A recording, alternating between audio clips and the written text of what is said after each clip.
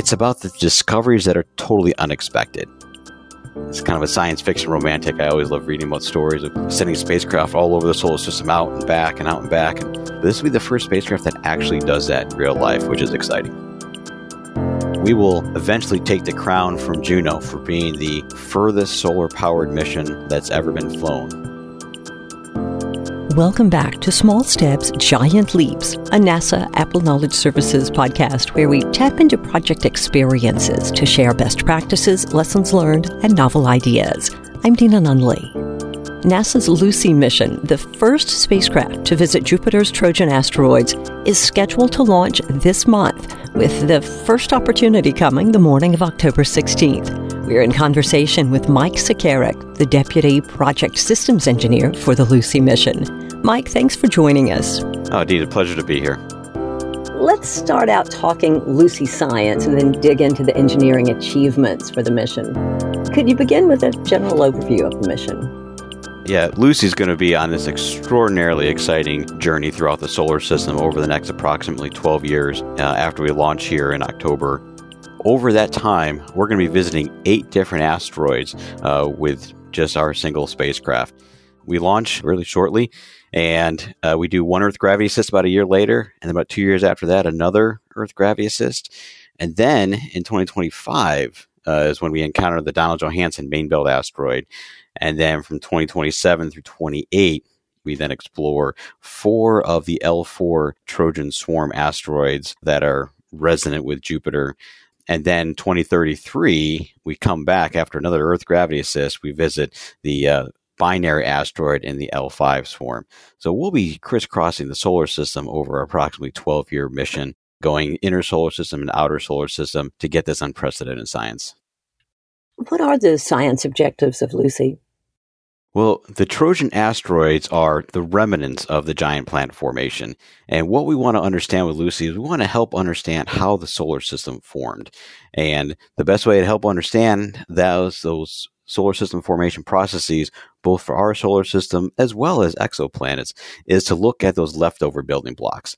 The way I like to describe it to people is when you're looking at a house, a beautiful structure house with the amazing architecture, you don't necessarily know what went into building that house.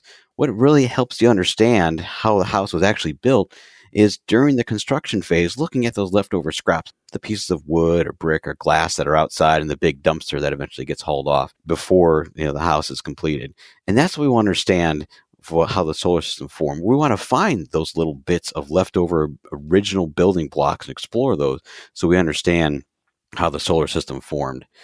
There's these things called Lagrange points, which are gravitational resonances between 2 large bodies. And the Sun and Jupiter are pretty large bodies. And so there's a L4 Lagrange point and an L5 Lagrange point that's a little bit ahead of Jupiter in its orbit and a little bit behind. And in those deep gravity wells, some of those original building blocks for the solar system have been trapped for 4 billion years.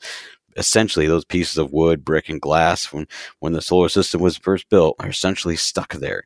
Now, we don't know what they're made out of. That's just my analogy. But we're going to go look at those building blocks to help us understand solar system formation. Scientists have different models for how it formed, and we need to look at those leftover remnants to confirm those models. Could you tell us about the science instruments for the Lucy mission? Absolutely. So we have 4 instruments on board the Lucy spacecraft. They're all on the instrument pointing platform, and this is an articulated platform on a 2-axis gimbal that's attached to the top of the spacecraft. And this is the one that helps point towards the asteroids and take all this science that will really help our understanding of the solar system formation. Those instruments are, first one is the LaRalph instrument, and that will take both color images as well as near-infrared images that will really give us understanding of the composition of the asteroids. Again, we really want to know what they're made of to help understand the solar system formation. Another one of the instruments is the LaLaurie instrument, and that one's an acronym for the Lucy Long Range Reconnaissance Imager. That one's been provided by Johns Hopkins Applied Physics Lab, and that one has 2 purposes. It will provide very high-resolution images of the asteroid surfaces, but also on approach to the asteroids, it'll do what's called optical navigation. Whereas the asteroids are still small blips in our imager, it'll help us fine-tune that trajectory so we fly by at just the right distance. Another instrument is LATESS, which is a thermal emission spectrometer that's been provided by Arizona State. and that'll measure the temperature of the asteroid both on the day and night side. And that will allow us to understand the thermal inertia, or how the asteroid cooled, which again help a lot with understanding what it's made out of. And we also have the terminal tracking cameras, and those are panchromatic. They're black and white pictures of the asteroids, and that those cameras also have a dual purpose as well. The science side of it, they'll be taking images of the asteroids that'll help provide shape models, so we'll know the shape of the asteroids, but also they will be doing the terminal tracking, which is their primary function. The real challenge is we have to make sure that we know where the asteroid is when we're flying by to keep those instruments pointed at it. So we've had to develop a very complex algorithm that we've had to test extensively on. The spacecraft itself has the smarts to be able to identify what the asteroid is and point the instruments at it to get these images, and the terminal tracking cameras are key to that. And then the last science thing that we'll be doing is making mass measurements with our antenna that measures how the spacecraft's trajectory has been perturbed by the asteroids. These are small asteroids, 20 kilometers, the smallest, approximately to over 100 kilometers for the largest ones. And they're only going to perturb our trajectory just a little bit. But that small perturbation will allow us to calculate what the mass is of the asteroid. And using the Doppler shift from our X-band telecommunication system, we'll be able to back calculate what those mass is. So you can see that we're going to be getting a lot of science during each of these flybys with this instrument suite. What's unique about Lucy?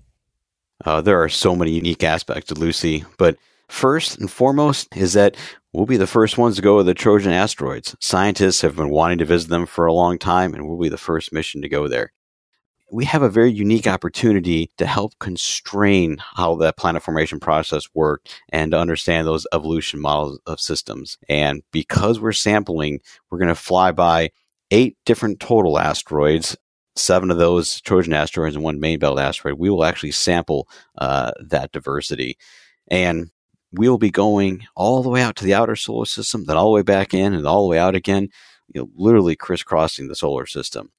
From an engineering standpoint, the design challenges that went into doing that is something that I've been captivated by ever since I joined Lucy. It's kind of a science fiction romantic. I always love reading about stories of sending spacecraft all over the solar system, out and back and out and back. But this will be the first spacecraft that actually does that in real life, which is exciting. Let's talk more about that engineering perspective. What does it take to visit so many targets across the solar system? Well, the starting point for that is the flight dynamics planning that we've had to do on Lucy. We have an amazing team led by NASA Goddard with strong partners in Kinetics and Lockheed Martin that have been working on this trajectory design ever since we were selected in early 2017 and for even years before that. And they'll continue refining the trajectory even going forward. They have run thousands and thousands and thousands of Monte Carlo simulations for a trajectory, looking at every possible little perturbation from different masses of the asteroid, solar radiation pressure, all these different little things to be able to essentially thread the needle to fly by all these different targets. We have 3 Earth gravity assists. We have 5 deep space maneuvers.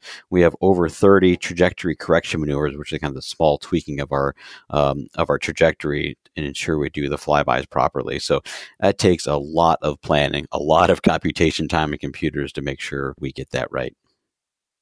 We talked about what makes Lucy unique. What are some of the other firsts with this mission? Yeah, so there's a lot of really exciting firsts with the mission. But of course, you got to hit the most important one, is that we'll be the first mission to the Trojan asteroids, as I said already, which is the whole main point for why we were selected. But looking at some of the other really unique things that we'll be doing, we'll be visiting the most objects of any mission with our 7 Trojans, 1 main belt asteroid. We'll be the first spacecraft to actually fly out to Jupiter distance and then return to the vicinity of Earth. And we'll do an Earth gravity system when we come back, but still, first spacecraft to go to the outer solar system and then come back in, which is a very big distance. And also, one of the things that I'm most excited about is that we will eventually take the crown from Juno for being the furthest solar-powered mission that's ever been flown, when we'll be going all the way out to 5.7 AU on solar power. So that's actually past Jupiter's distance, where the sun's only about 3% as bright as it is in Earth orbit. And we're not just going out there and sitting idle. That's where we'll be doing some of our primary sciences out that far, which is why we've had to put such large solar arrays on the Lucy spacecraft. Sounds like a very complex and vigorous mission. Oh, definitely. Could you tell us more about some of those complexities and what it is that makes this a challenging mission?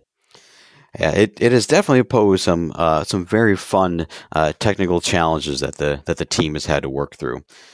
First, let's go back to those solar arrays that I was initially talking about. We're flying these ultraflex solar arrays that were developed by Northrop Grumman. Now, they've used them on their Cygnus resupply vehicle in low Earth orbit to the space station, and they've used them on small versions on InSight and Phoenix that have landed on Mars. But what we find almost twice as big as anything that they've ever flown before, and we'll be taking out into deep space, and we'll bring it also back in close to Earth as well during our Earth gravity assist. And so there's been a lot of challenges in really taking that really key technology and making it ready for high power deep space applications. That's going to open up tremendous opportunities for missions in the future, like a high power solar propulsion mission, for example, using these arrays on future missions. So that's been a big challenge. As I said with our trajectory, we go all the way out to 5.7 AU, but then we come back in to 0.83 AU as we're, again, doing this crisscrossing of the solar system type of trajectory. When you're at 0.83 AU, that's well inside Earth's orbit. Things are pretty hot. So we have some pretty big thermal extremes going that close and that far from the sun. That's created some unique testing challenges and thermal requirements on our spacecraft that we've had to test through a lot of modeling, small scale testing, as well as our system level thermal vac testing. So that's been one big and very fun challenge to work through that will help out many future missions. Another really unique and exciting part of it is during those encounters with the asteroids, as we're doing our flybys, we have very, very intensive spacecraft operations as we're doing those flybys of the asteroids, which we only get one shot at. If something doesn't go right, you can't just say, oh, I missed that, go back. You have to continue flying on through, which means you need to have fault protection that can deal with any faults and still continues taking the primary science. We fly by these asteroids anywhere from 5.8 to almost 9 kilometers per second. That's somewhere between 13,000 to 20,000 miles per hour. And with the round trip light time, everything has to be done autonomously. We can't have a human in the loop because they're too far away. So during these critical times when we're flying by the asteroids, the spacecraft has to be rotating, and the instrument pointing platform, which contains our primary instruments, has to be pointing at the asteroids as the spacecraft is moving, acquiring all this data through a pre-described sequence, and recording it continuously. It's a very intense operation and execution, which means the whole planning and ground testing portion of it has been a very fun challenge for the entire team to come together and solve. How do we replicate these encounters on the ground? How do we test the system on the ground to make sure that we can do this? We can't put a big asteroid in front of the spacecraft and simulate it. Heck, our solar arrays are so big, we can't even deploy both of them at the same time on the ground. And the instrument pointing platform where the instruments are mounted can't be moving through the full range of motion on the spacecraft due to gravity. So we've had to come up with a very, very complex testing plan to make sure that we've simulated these flybys and that we know that we'll get this critical science. That is so fascinating. What have you and the team learned as you've prepared for Lucy with all of these challenges that you're facing and these things that are so different than what's been done before? So there's been so many really exciting and fun things that we've learned along the way about planning a science exploration mission like this. We're going to visit bodies that have never been visited before, which means we don't know what they look like. There's some Hubble Space Telescope observations, there's ground observations, there's occultations where they pass in front of stars. So we have a general idea for the size and grossly what the shapes are, but the fine details of the asteroids, we don't know anything about them, which is why we're doing the mission. So planning the system to take images and measurements of something that we don't know what they look like a priori has been quite the challenge. And that's pretty common for an asteroid mission, but a lot of the previous asteroid missions, they go and they rendezvous with the target, they orbit the target, they get a chance to characterize and map the target, like OSIRIS-REx at Bennu. But we're flying by with one chance each. And so that has been a challenge for how do you possibly constrain what you need to test? So looking at different asteroids and missions and learning how to best come up with constraints has been one thing that we've really worked through.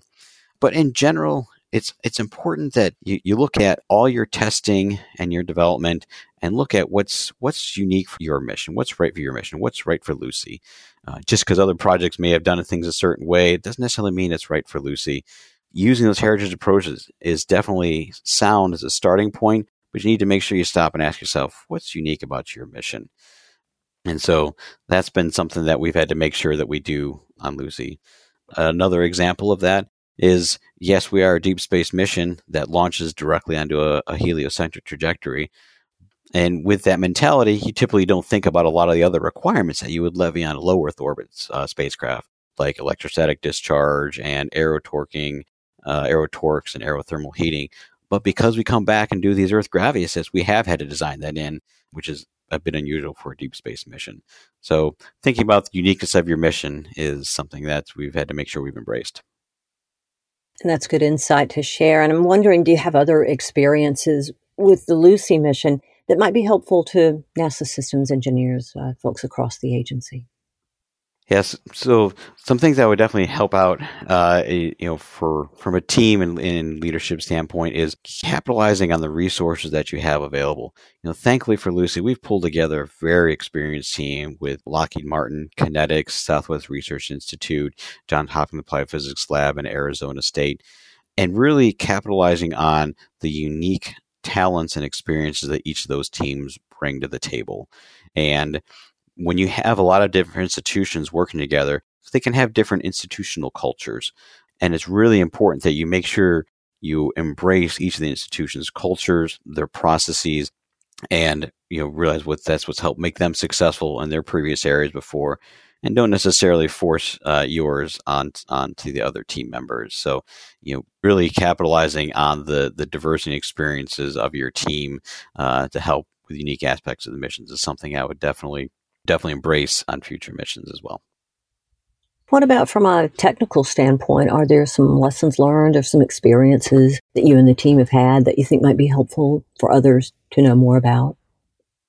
Yes, so definitely from a testing standpoint is making sure that when you do have some of those unique requirements that you lay them out beforehand and you really tackle those right up front. For example, with this large solar range and large thermal extremes, making sure we get those requirements laid out and do some of the upfront testing like we had to do with some qualification samples because we knew we were taking them to an environment that they'd never been in before. We did some of that upfront testing, and we definitely learned some things with that upfront testing, and we had to modify the design. So making sure that for a lot of those very unique aspects of your missions, that you get the hardware tested up front so you can learn those lessons as quickly as possible.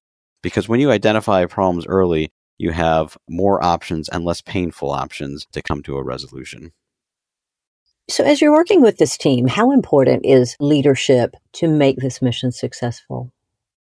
I think that the leadership of the team has been absolutely critical, from the science leadership from Hal Levison, the PI, and others, from the project management leadership of Danya Suggs-Bradshaw, and the engineering leadership that's been both on the NASA Goddard and the Lockheed and our other partners side. Because we are a distributed, diverse team, even before the pandemic, and then of course with the pandemic having to work remotely, making sure that you are checking in with your people to see how they're doing, both professionally as well as personally, and ensuring that you're all driving to a common goal and you don't diverge, has required a lot of strong leadership, especially as we've had to work remotely in this current environment. So we have teams spread across the country even before and during the pandemic, and making sure that we all come together both literally and figuratively to achieve this common goal has presented challenges across the board, but we have definitely met those challenges and overcome them. And you have a history of meeting challenges and overcoming them, largely because of your background. Could you share a little bit about your background? Yeah, I probably have a little more unusual of a background for the typical engineer. I was an armored cavalry officer in the Army, where I did a 15-month combat tour in Iraq, leading tank platoon leader, scout platoon leader, and other cavalry units in urban combat operations in southwest Baghdad. And with that experience, there's definitely a perspective that you get on what motivates people, how to make sure you get a team coalesce together on a common goal and mission, how to get buy-in from your really experienced team members to put together into a plan that everybody's a stakeholder in, and then make a decision and then move out smartly. But people are people no matter what venue you're in, whether you're a soldier, you're an engineer, you're a doctor, you're in business. Leading people is still about the people, what motivates them, taking care of them, giving them goals, helping make them successful. And definitely as a young armor officer during that time, definitely helped develop those skills in a unique environment. With the Lucy launch coming up so soon, what are your thoughts? What are you feeling at this point? Oh, I have to say, it is really, excitement is really what I'm feeling right now. It's a culmination of years of hard work. We were selected in January of 2017, and as soon as we were selected, I went to my management and said, I want to get on this mission. And so I've been on it since shortly after selection. So I've been on it for almost 4.5 years now, working with this extraordinarily talented group of people. And so I have a lot of excitement in the culmination of the years of my hard work, but there's years of work that went into it before selection as well. And we can't forget about the years that all these projects take in formulation. But the launch itself isn't really a culmination. It's really just the beginning. And, the beginning of this exciting journey. I mean, we will be handing it off to an operations team that'll be flying the spacecraft for 12 or possibly more years. It is the excitement to watch the images that'll be streaming back of these asteroids and seeing them, on the different news sites, watching the public get excited about it. That's what I'm really anticipating is a lot of excitement. But one thing I just keep thinking that, Lucy is a robotic mission, but it really is a human endeavor. And all of this has been made possible by such a large team with a wide range of expertise from all over the country and even all over the world. And seeing their hard work pay off is very satisfying. What are your expectations? Perhaps even your hopes and your dreams for the Lucy mission? Well, of course, it's for a successful launch here shortly, which of course everybody wants. But see the rocket lift off and the spacecraft separate and deploy those solar arrays and just know that the spacecraft is functioning well and on her way for the journey. And of course, successful encounters. We've been planning this for years, and they've got years more of planning and preparation for we do these asteroid encounters, but just cannot wait to see those images streaming back. But in terms of like the hopes and the dreams, it's about the discoveries that are totally unexpected. You think back to New Horizons and Pluto, where they sent back images of Pluto that were totally unprecedented, not what the scientists were expecting. And I'm hoping that and excited for those unexpected discoveries from the Trojan asteroids, for them to come back and say that, and hear the scientists say, well, I wasn't expecting that. Those are something that I think we learn so much more about. And of course, I'm definitely still holding out hope that our mission doesn't end in 2033 with the Patroclus-Menecius binary encounter in the L5 swarm. The spacecraft should be operating fine. There should still be plenty of propellant on board. And we don't have any targets picked out after that because they weren't our primary mission. But, based on the science team's analysis, our spacecraft should be orbiting the sun for a couple million years until potentially it would run into another asteroid at some probability way out in the future. So there's nothing from physics or engineering that says the mission has to end in 2033. So I'm hoping we can find some more targets and keep it going past that. Well, Mike, it has been an absolute pleasure getting to talk with you and learning more about the Lucy mission today. Thank you so much for joining us on the podcast. Oh, thank you, Dina. Thank you for having me. I'm really excited to share, this exciting mission with all your listeners out there, and hope they continue following us after we launch. Links to related resources to help you follow the Lucy mission are available on our website at apple.nasa.gov/podcast, along with Mike's bio and a show transcript. We're interested to hear your suggestions for future topics on Small Steps, Giant Leaps. If there's a guest or topic you'd like for us to feature, please let us know on Twitter at NASA Apple. That's APPEL. Or contact us via the NASA Apple Knowledge Services website. As always, thanks for listening.